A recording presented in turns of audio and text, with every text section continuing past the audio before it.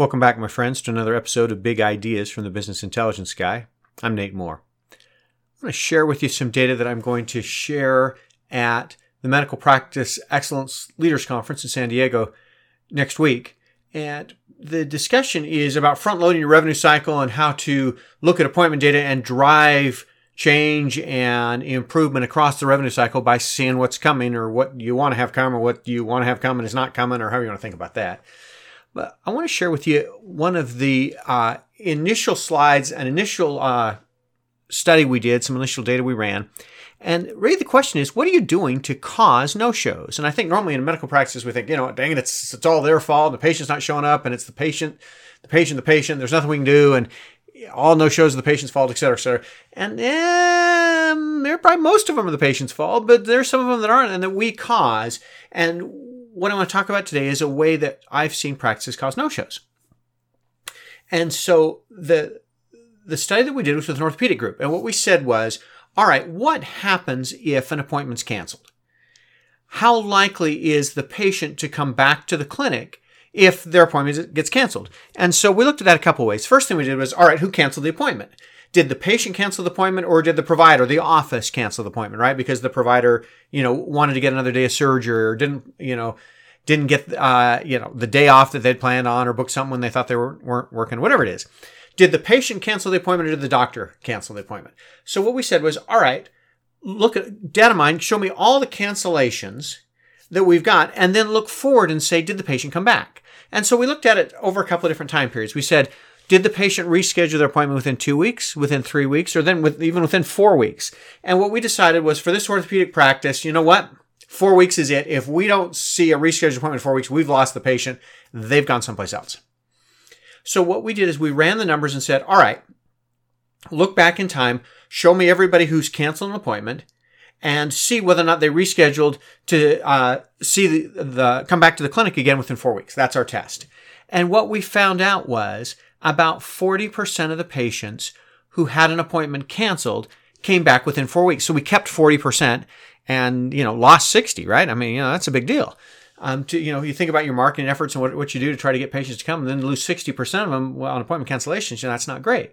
And so what we did is, all right, now let's take that next step that we talked about a minute ago. Let's see who canceled the appointment. And what we found was if the patient canceled the appointment, 32% of the time they came back. So about 2/3 of the time we lost them.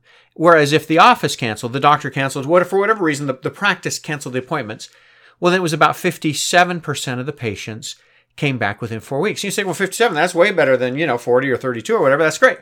Well, 57 is great, but the other 43% that you lost is not so very great. And I think if you have data like this, you can go to a provider that says, or that's in the habit of saying, cancel my clinic for Friday, reschedule everybody, I've got a surgery. And, particularly, surgeons, because that's what they do, right? I got a surgery and, the patient's in pain or whatever, I got to do this. And we certainly can, doctor, but here's the cost of doing that. You might lose, in this case, 43% of your patients that we reschedule. So, if you figure, let's say it's, if there's 10 patients we had to reschedule to accommodate this surgery, 4 of them aren't coming back. That's what our numbers say. And if you can put that data to a provider and say, I'm happy to do this, doctor, but you need to understand that you're going to lose 4 of these patients or 8 of these patients or whatever the number happens to be, depending on how many we're rescheduling. It helps put in perspective the cost of rescheduling patients. We had looked at this a number of different ways for this practice and said, look, here's how many man hours it takes. We have to have extra staffing to reschedule, whatever. But the thing that struck home for this practice was you're going to lose 43% of your patients. That got their attention. Then we looked at it one step further and said, all right, again, it's an orthopedic practice. Let's take the pain providers. And what if we take the pain providers out and the non-pain providers? And we have 2 buckets. The pain people, pretty much there was minimal difference between whether or not the patient or the doctor canceled the appointment. You know what? About 40% of patients stayed, about 60% of the patients left. But if you look at the non-pain providers, the other orthopedists in the practice, it was 40% overall, similar to what we had across the entire practice, but only 30% of the patient canceled appointments came back, and 64.5% of the provider canceled appointments came back. So, we had 64.5%. That's pretty good. Well, except for the 35 that you didn't get.